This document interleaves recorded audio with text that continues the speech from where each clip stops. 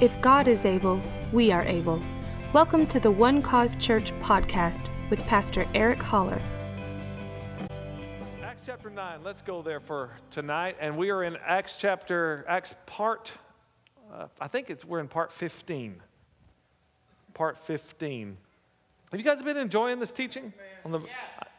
Walking through the book of Acts. This is what we usually do on Wednesday nights. If you're not familiar with what we do on Wednesday nights, we usually take a book of the Bible and just walk through it verse by verse. And we find some great nuggets of truth and revelation and just rich teaching. And man, that is my number one responsibility, is to teach you what the Bible says. Yeah. To rightly divide the word of truth. Amen. So, and it's an honor to do it. Among other things that I'm responsible for, this is the one I put most of my time and effort into. Amen. And which I should. Amen. I think we're ready to move into it now. We're going to be bringing up a map here in just a second. But Acts chapter 9, verse 23 says, "Now after many days were passed, the Jews plotted to kill him," that is Saul. "But their plot became known to Saul, and they watched the gates day and night to kill him. Then the disciples took him by night and let him down through the wall in a large basket." I'm going to stop that right there for just a moment. Let's just think about this for just a moment. That look who took him and let him down through the wall in a large basket. It was disciples. But if we'll go back to the very first verse of this chapter that we talked about last week or a couple weeks ago, I want to go to verse 1 and 2 and look at this. "Then Saul, still breathing threats and murder against the disciples of the Lord, went to the high priest," verse 2, "and asked letters from him to the synagogues of Damascus, so that if he found any who were of the way, whether men or women, he might bring them bound to Jerusalem." What a turn of events, huh? From that time, these very same disciples that he was hunting down, now he's depending on them for his deliverance. What an amazing grace our God has given us. This once saint stalker is now depending on these saints to protect him from those that are now stalking him. The hunter has become the hunted.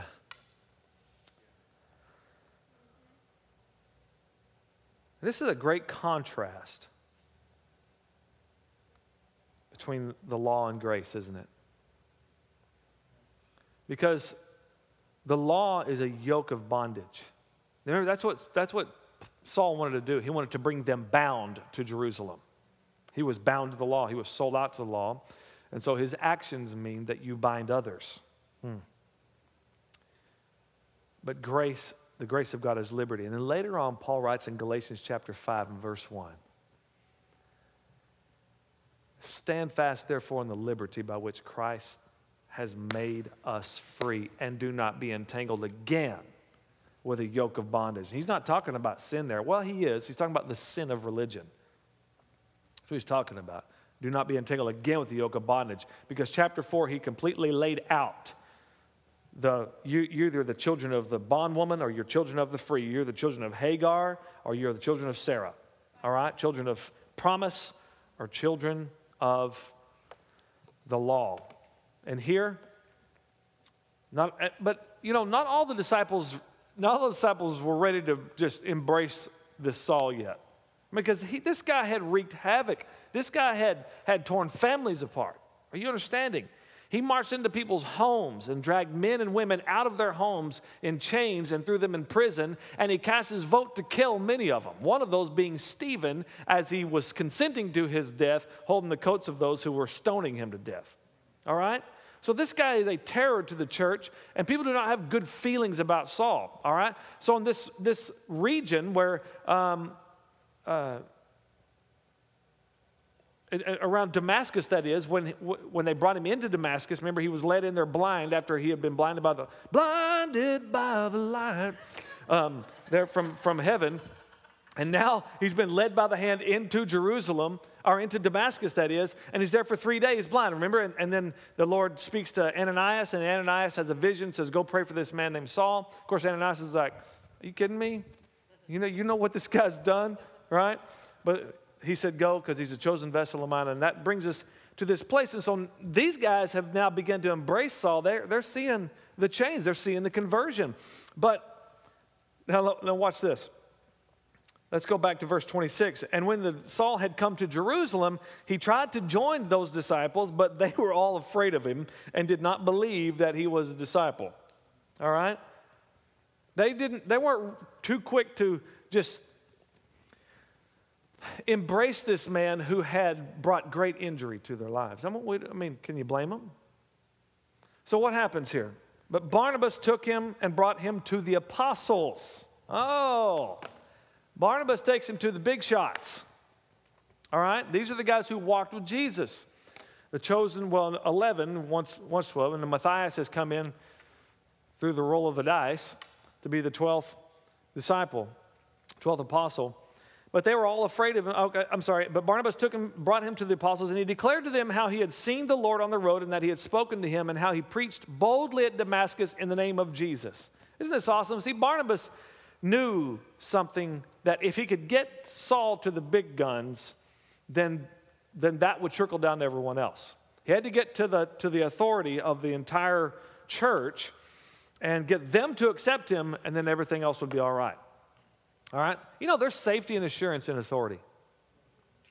Thank you for your enthusiasm.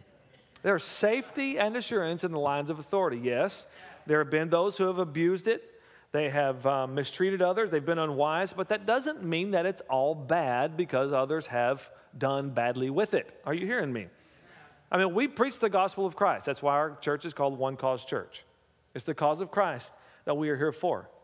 It's the reason why we come here. It's the reason why we go where we go, because we have a message to proclaim. Christ died for our sins.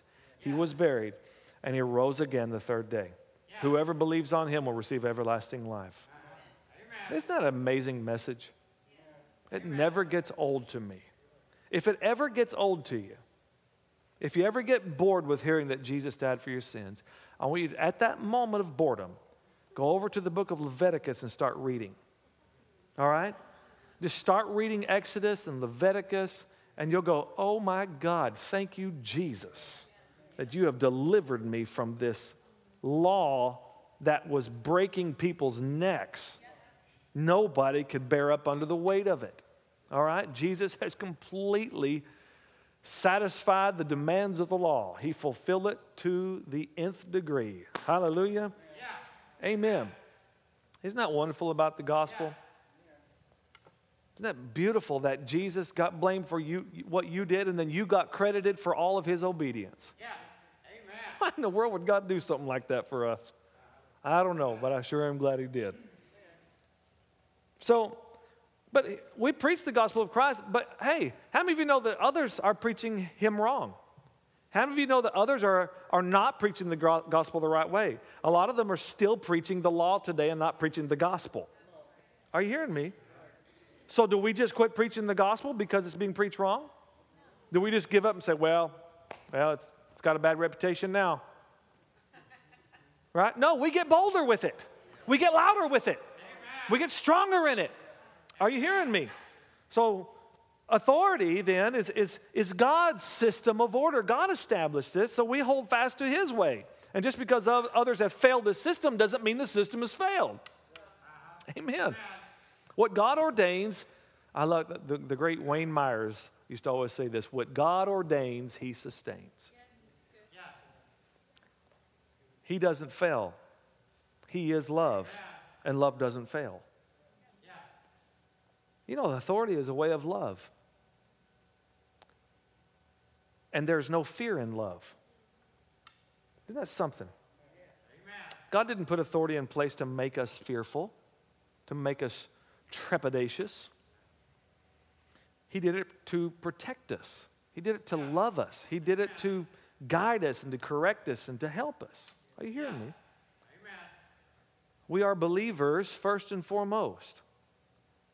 You know, there's more reward than there is risk in submission to authority. Yes. Are you hearing me? There's way more reward than there is risk. It gets risky when you start to go out on your own. Because you're connected to a body. You are the body of Christ, and you are individual members of that body, which means you receive from one and you give to another. See, your life is in full flow when you are following someone and you are leading someone. Yes. Amen. All right? That's what you're designed to do. Follow and lead. Follow and lead. Amen. You don't just do one, you do both. All right? Because we are made to reproduce. God put you here because he put you here for other people that only you can be able to bring this message to. He made you so unique that he's given you a certain audience that will hear your message and that they're made to hear your message. Are you hearing me? All right? It's so powerful. That's why, you're absolutely vital to his purpose. But as you follow him, as you follow those in authority, then that gives you then the authority to lead. You cannot lead if you're not following. Are you hearing me? Do you remember what the centurion said? He said, he told Jesus, I know you're a man under authority. Therefore, just say the word, and I know that my servant will be made whole. That's all you got to do, because I'm also a man under authority. Therefore, I say to this one, go. That is, therefore, I lead others. I can give commands to others because I'm under authority. Therefore, what I say now has weight to it. Yeah. All right? Anybody in the military understands this. They get it, that if you've been given a command, then you have the authority to also give that command to others, just like the top dog said it, if you say it in line of authority. See, that's why we have to be submitted to God, so that when we speak, when we declare his word, it's just like him saying it. But if we're not submitted to him, then our words don't have weight. All right? So we submit to God, and we speak his word, and then it's just, like I said, it's just like he himself is saying it. Isn't that powerful? And so this guy said, I'm also a man in authority, therefore I tell this one, go, and he goes, this one come, and he comes. He goes, you just speak, I'm not worthy that you come under my roof, you just say the word. All right? What the centurion just said was, I recognize that you're from God, so whatever you say is going to be like God saying it. So you don't even have to come to the house, because your word carries all the weight to get the healing done. It's just as good as you yourself being there. Isn't that powerful? Huh? I know I am where I am today, and I am who I am today because of those that I have submitted myself to. I wouldn't be where I am in my life. My personal progress and growth and my position has happened because I've simply submitted myself to the authority in my life. It's not because I've been all that terrific. Because I've surrounded myself with great men and women, and that they have pulled my life up. Amen. Can I get a good amen? Amen? Hey, listen, it's not always easy to do that. It's downright difficult at times, especially when he's your dad. Amen. But the reward has far outweighed the risk of doing anything else. Amen. You know, I'd much rather face the challenges of following my leaders than to take on life alone and to believe the lie that all I need to know I already have. Because the truth is, we all will answer to the highest authority, Almighty God himself. So, you know, Bob Dylan wrote a song years and years ago. He put out 2 or 3 Christian albums, and he had a song called, You're Going to Have to Serve Somebody. It may be the devil or it may be the Lord, but you're going to have to serve somebody. Right? We're created to serve. We're created to follow, and we're created to lead. So Barnabas knew if the apostles would approve of Saul, then this would trickle down to all the disciples. Let's go to verse 28. You guys thought I forgot where I was, didn't you? All right. So he was with them at Jerusalem, coming in and out. So now they've brought Saul into their fellowship, these apostles. So now he has some freedom to come in and out and to minister. And look at this. And he spoke boldly in the name of the Lord Jesus and disputed against the Hellenists. Those are the Greek Jews. But they attempted to kill him. All right. Not only the Jews down in Damascus trying to kill him, now these Hellenistic Jews are trying to kill him too. When the brethren found out, they brought him to Caesarea and sent him out to Tarsus. Let's bring up a map, that map, if we can find it. Oh, well, that's, okay. Well, let me just show you here. This is Caesarea. It's a port city, and it would go all the way up here, and this landmass kind of comes up and then curves over like that, and Tarsus sits in a little cove back in here, and that's Saul's hometown. It's where he's from. So they got him on a ship, and they got him out of there. And again, these guys are putting their own necks on the line for Saul. Think about it. They're risking their own lives to help him when he was the one who was after them to kill them, to destroy them. And now he's found solace with them. You know, Saul's in a tough situation here at this point, though. He was trouble for the church no matter what he did. All right? I mean, when he was hunting them down and he's dragging them out of their homes and he's having them killed and thrown into prison, he brought much trouble. And now he's preaching the gospel of Christ with boldness wherever he goes, and now bounties are being put out on his head, and the church is kind of forced into harboring a fugitive, right? So either way, he's really troubling for the church, good or bad. But you know, you got to give it to Saul, right? Because he stirs things up either way. I mean, Saul is all in. He's 100 miles an hour 100% of the time. You cannot ignore this guy. So finally they're like, you know, maybe you ought to just go home for a while, Saul. All right, so they get him on a boat, they get him out of there to safety and get him back to Tarsus. Now I want you to look at the very next verse, verse 31, this cracks me up. Then the churches throughout all Judea, Galilee, and Samaria had peace and were edified. All right? Because Saul is, man, he stirs stuff up, right? So now they've got peace, they're all edified, walking in the fear of the Lord, and in the comfort of the Holy Spirit, they were multiplied. Now it came to pass, as Peter went through all the parts of the country, that he also came down to the saints who dwelt at Lydda, and that's on this map. You'll see where Lydda is right there, all right? So they've been down here in Jerusalem, but Peter apparently went on a circuit, more than likely went up to Samaria area, and it says he came down here to Lydda, all right? Just so you know kind of the general area where this is talking about. And there he found a certain man named Aeneas who had been bedridden 8 years and was paralyzed. And Peter said to him, Aeneas, Jesus the Christ heals you. Arise and make your bed. Then he arose immediately. So all who dwelt in Lydda and Sharon, now Sharon was not necessarily a city, but Sharon is this, it was called the plain of Sharon, which was basically this area up into the mountains there of Tyre. But all that area was called the plain of Sharon. So now listen to this. It says that all who dwelt in Lydda and Sharon. So I mean, the news starts spreading rapidly. All right, there was no Twitter or Facebook here. There's no way to get that news out fast. I mean, it's being carried all throughout the plain of Sharon, all throughout that region. Isn't that powerful? So all who dwelt at Lydda and Sharon, the plain, saw him and turned to the Lord. Whoa. They saw him. Guess what this guy's doing? He's making use of some leg time, right?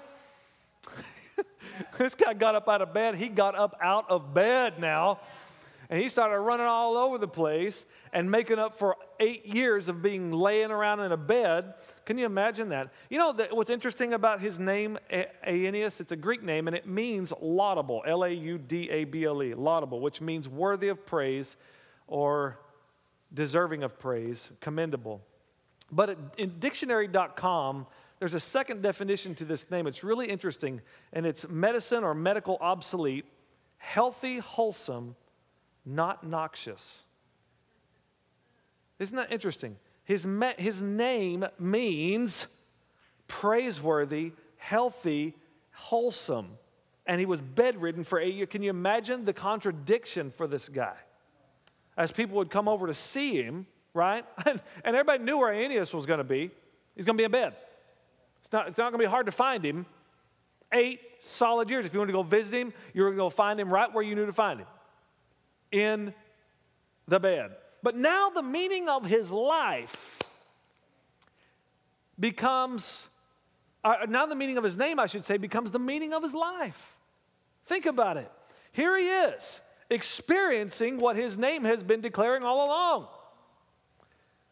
That God is to be praised.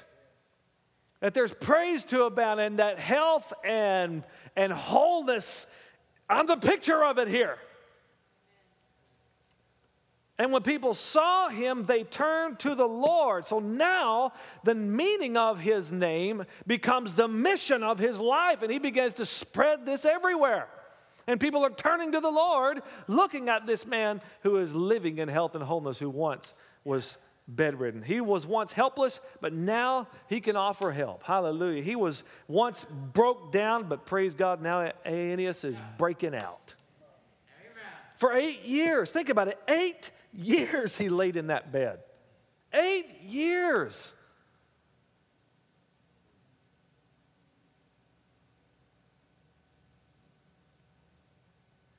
Eight years. You know, at that point, when all your muscles are atrophied and you're just basically skin hanging on bones, there's not much reason to hope, is there? Amen.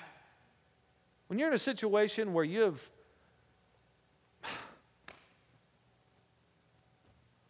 just, okay, come to the conclusion that this is how it is, and you're fully dependent on others to come and feed you, change your clothes, do all the other stuff. You think about it, 8 years of his life. He's laying here. I mean, wow. This bed was designed to support him and to bring comfort for him for a good night's rest, but now it has become a damnable prison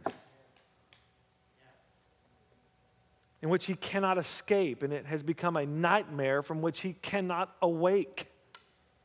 Can you imagine 8 years of just laying there? It binds him, this bed binds him without chains. It holds him without comfort. It supports him, but it mocks him. This bed has become a part of his life. This bed has become part of his identity. Bedridden Aeneas. For 8 years, his bed made him. But when Peter showed up at his house, Peter set some things straight. No longer does this bed define you, Aeneas. No longer will this bed make you. Jesus the Christ heals you. The one who restores, the one who breaks the chains. He's the one who heals you. Now get up and don't forget to make your bed. Amen. Hallelujah. Amen. Think about it. What it was like to rise up from that prison sentence of paralysis. Yes. Being totally incapacitated. Rising up from that place of immobility. Hallelujah. I wonder why Peter told him to make it. I wonder why. I'm just trying to see my bed in this, right? I don't know what his bed looked like, but I'm just trying to see my bed in this. Get up, make your bed. So, he's pulling the sheets up and the comforter and fluffing the pillows and put them in place. And why is he doing that? So the next time when night falls, when you got to climb back in that bed, that he approaches that bed and he takes that arm that was once dead, paralyzed, and takes that comforter and sheet and throws it back and takes that pillow and fluffs it up real good and willingly lays down in the bed, not forced to lay down in the bed. And he lays down in the bed with this hope from now on that he's going to rise up again and again and again and again and again and again, because this bed no longer makes him. He makes the bed. Amen. Hallelujah. All right, we got to keep reading.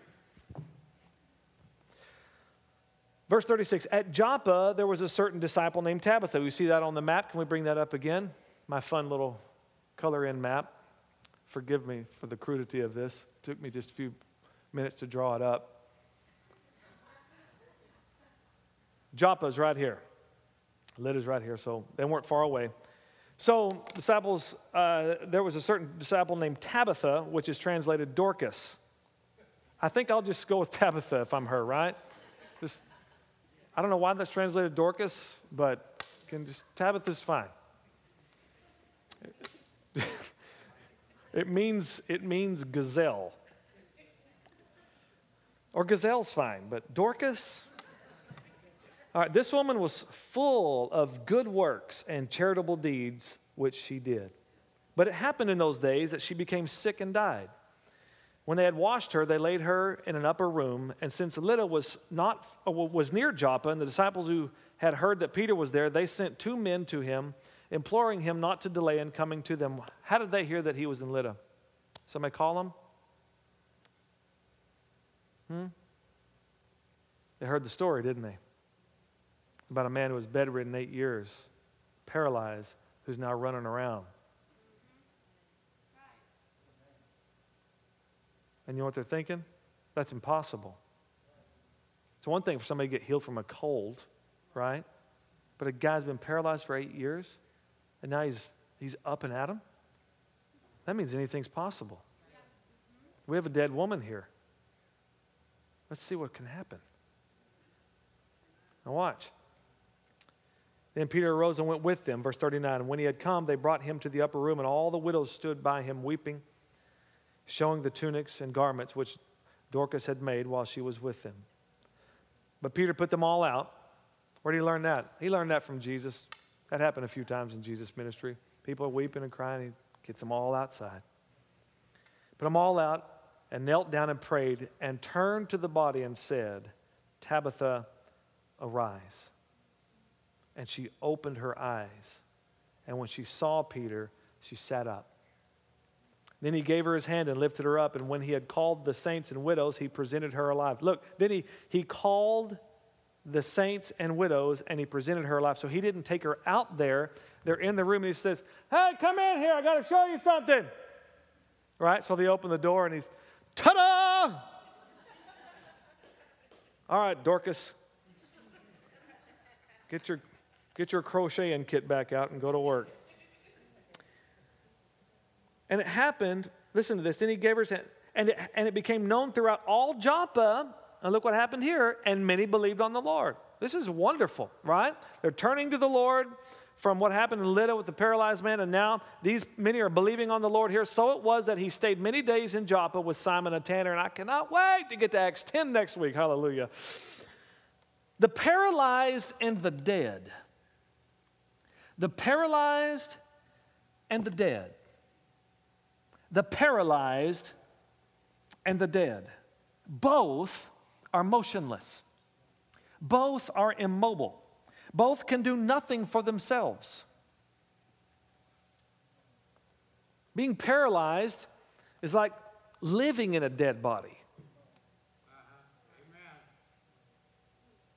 Both paralysis and death have this harsh cruelty about them.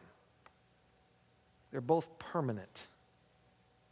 Medical science has no cure for either one.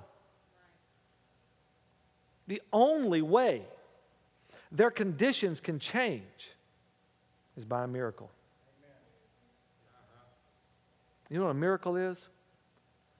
A miracle is a supernatural intervention in the natural course of events. A supernatural intervention in the natural course of events. You know, some of you here tonight very well could be facing paralysis in some area of your life. Maybe your marriage feels like you're being buried alive. Or your finances have crippled your ability to enjoy your money. And now you, the master, have become the servant, or even worse, a slave to money.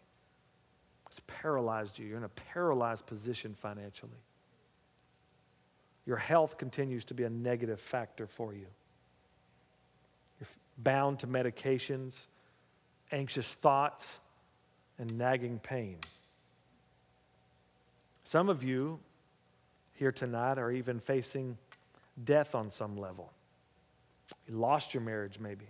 You lost a very meaningful relationship. You lost a loved one. You lost your job. You lost your hope.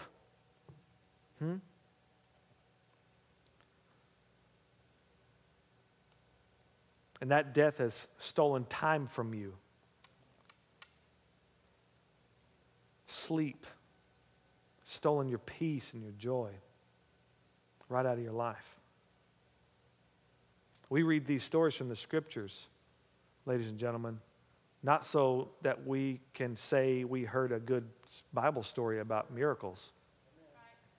We're not here for story time tonight. We believe that if we will believe, we will also see supernatural interventions in the natural courses of our lives. Can I get a really good amen there? Because I want to remind you of something tonight, that God is absolutely no respecter of persons.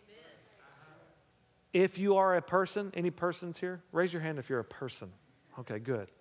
Most of you know that anyway. Then God loves you. And what he will do for anyone, he'll do for you. Because he's no respecter of persons. So if we know that he has miracle power for making dead things live and paralyzed things mobile again, then he can help our situation. Huh? That he can be that very present help in time of need, and he is. And he is a miracle working God. Paralysis and death are no match for him. For his life and his power, as long as God is on your side, and he is, and he happens to be on your side forever, then there is always hope for the miraculous. There is always hope for the breakthrough. There is always hope for the victory. There is always hope to come out on top. There's always hope to win. There's always hope to live. There's always hope to dream again.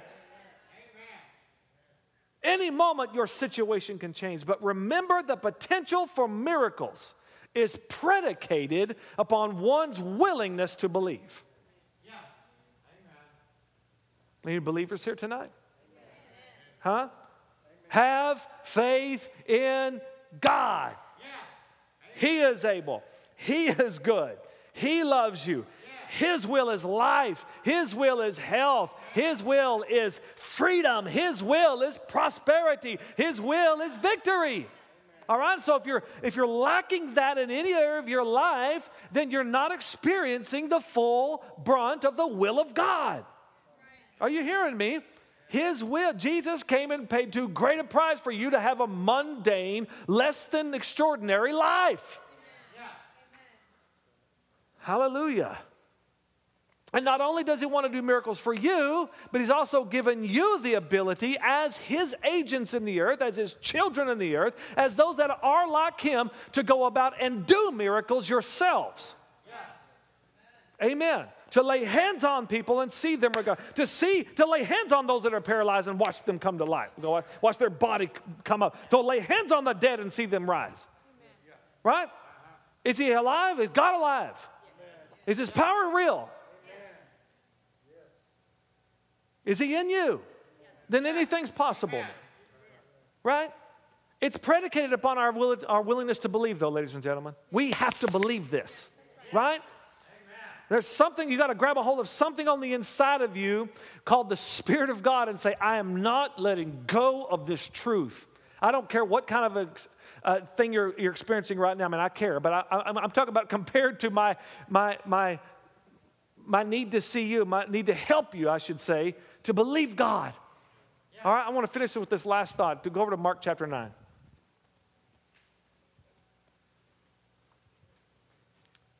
Let's look along. I don't even know. 14 maybe. That's perfect. I had no idea that was the perfect place, because they had just come from, Jesus had just been transfigured before Peter, James, and John, all right? So when he came to the disciples, he saw a great multitude around them and scribes disputing with them. Verse 15, immediately when they saw him, all the people were greatly amazed and running to him, greeted him.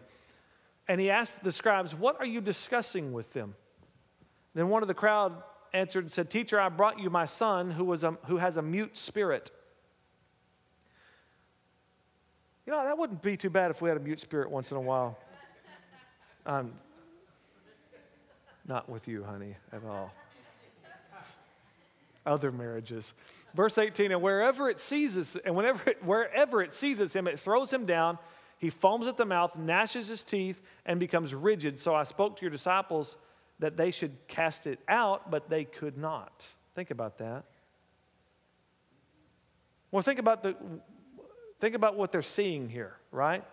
They're seeing a kid who seizes up, who foams out the mouth. And, I mean, this isn't just a sniffle, right? They're going, ooh, okay, no, Matthew, you go. Have at it, man. You haven't cast anything out in like 2 months. Go do it. Right? I mean, they're looking at this like, yeah. All right? So he said, I spoke to you that they should cast it out. And should they cast it out? Yes, they should have. But they could not. Now look what Jesus says. And he answered him and said, O faithless generation, how long shall I be with you? How long shall I bear with you? Bring him to me. Who's Jesus talking about? He's talking about his own guys. You faithless and perverse generation. Right? Okay, if there's any time that Jesus, I would think that he's going to cover for his guys, right? It would be now. He completely exposes them in front of everybody. Right? Yeah. So there's something more important to Jesus than their reputation here, isn't there? Than their embarrassment. There's something more important to him. Like we need to capture this so that we'll thicken up our skin a little bit and not be so offended all the time. All right? Amen. Oh, faithless generation, how long shall I be with you? How long shall I bear with you? Bring him to me. Now, verse 20. Then they brought him to him, and when he saw him, that's when the boy saw Jesus, immediately the spirit convulsed him, and he fell on the ground and wallowed, foaming out the mouth, the very thing that they were very afraid of. And so, I mean, can you imagine? Here it is. This is quite a scene here, right? Now, I have to admit, the Pentecostal boy in me that I would immediately want to jump on top of that kid. In the name of Jesus, come out of him, right? I mean, we just, urgent, get on it right now. Look at Jesus. I love him. Verse 21. So he asked his father, how long has this been happening to him? He's not in a hurry at all. How long has this been happening to him? Right?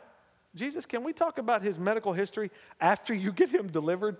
Can't you sense the urgency? This guy is seizing out. He's foaming out the mouth. He's rigid. He's going nuts. And you want to talk about his medical history, right? How long has this been happening?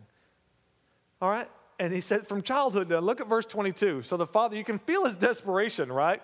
And often he has thrown him both into the fire and into the water to destroy him. But if you can do anything, have compassion on us and help us. I'm feeling for this dad right now. I have kids. If my kids were doing something like that, I'd want that situation to change immediately. Yes. Are you hearing me? Help him now. Do something now. Right? When your hands are tied and you're helpless to do anything, come on, let's put ourselves in the dad's shoes for just a moment and let's feel what he's feeling here. All right? There's a very good chance this man is crying. If you can have compassion on us, help us, please. Can't you feel our desperation? Now look what Jesus does again, even after he senses this man's desperation. Now look what happens here in verse 23. Jesus said to him,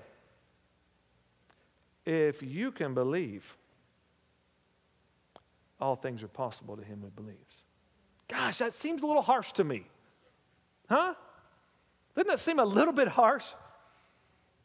I mean, I'm thinking, Jesus, you need to take that guy and come here, man. It's going to be all right. Right? No, he says, no, if you can believe. What's Jesus after? He's after the most important thing here. And it's more important than somebody's desperation. It's more important than a need. It's more important than the urgency of the moment. Catch this, ladies and gentlemen. Catch this. It's about faith. It's about faith. It's about believing God. What he rebuked his disciples for, you faithless generation. And faithless is perverse. Faithless and perverse generation. Faithlessness is perversion. Are you hearing me? Yes. For a believer, hello, I'm a believer, but I don't believe. Well, that's perverse, isn't it? Listen, so faithless, he calls his disciples out on faith, and then he calls his daddy out on faith too. No, if you can believe, my ability, my power to do something is not in question here, sir. It's your faith is what's in question. Can you believe that this can happen? Can you believe that your boy can be delivered right now? Can you believe that everything's about to be made right now? Can you believe it? Because that's what's important. That's what my terms are. And you got to meet me at my terms. I know it's hurt. I know it hurts. And I know you've been suffering. And I know it's been tough. I know that you've been crying. I know that you've been dealing with this for a long time. But I've got to help shake you out of that stuff and help you realize the more important thing is to believe, because faith is the victory. And if you'll get faith in your life, then you'll come out of every situation on top. Or you can just continue to have trouble after failure after failure, after wondering, after question after question. Or you can rise up in faith. If you can believe, all things are possible to him who believes. Now look what the dad says, verse 24. Immediately the father of the child cried out and said with tears, Lord, I believe, help my unbelief. Verse 25. When Jesus saw that the people came running together, he rebuked the unclean spirit, saying to it, deaf and dumb spirit, I command you, come out of him and enter him no more. 26. Then the spirit cried out, convulsed him greatly, and came out of him, and he became as one dead, so that many said, he is dead. 27. But Jesus took him by the hand and lifted him up, and he arose. Isn't this powerful? All right? So powerful. But anything is possible, what Jesus taught us tonight. I want you to go away with this thought tonight. There's lots of things to think about and we've heard on, but I want you to go away with this thought. If I believe, then I stay in the realm of possibility. If I believe, that keeps me in a place of anything is possible. That's where I want to be. That's where I want to be. I want to live in the moment of anything is possible all the time. Amen. Not only for myself, but for those out there who so desperately need a touch from God, who so desperately need a miracle, so desperately need to hear the gospel of Christ. Anything's possible. All right? Any believers tonight? All right, let's stand together. Let's stand together. Father, I thank you. Thank you for your amazing grace. Thank you, Lord, that you have made old things pass away, and you have made all things become new. You took us who were dead in our trespasses, and you made us alive together with Christ. And you seated us in heavenly places with him. That is, you showed us that we are like you here in the earth. As a matter of fact, John said it, as he is, so are we in this world. Father God, that we would continually acknowledge that. Get our minds wrapped around that. Think about that. Talk about that. Believe it, God, so that we can experience the kind of power that Jesus Christ has. Not only for our own lives and our families, our loved ones, but, Lord, for those that we come in contact with, those that we work with, God. Those that we see on a daily basis in our regular routine, God, that we would be that light, God, that we would stay in that mentality, that awareness that anything's possible. God is still doing miracles, and I want him to do miracles at my hands. I want to experience miracles in my realm. I'm tired of the natural course of life. I need supernatural intervention in the natural course of life. The natural course of events. I need supernatural intervention. I need God encounters. God, I thank you for that. I thank you, Lord, for those here tonight, God, who are facing permanent damage, God, what seems to be permanent damage through paralysis of any kind or death of any kind. I speak life to them in Jesus' name.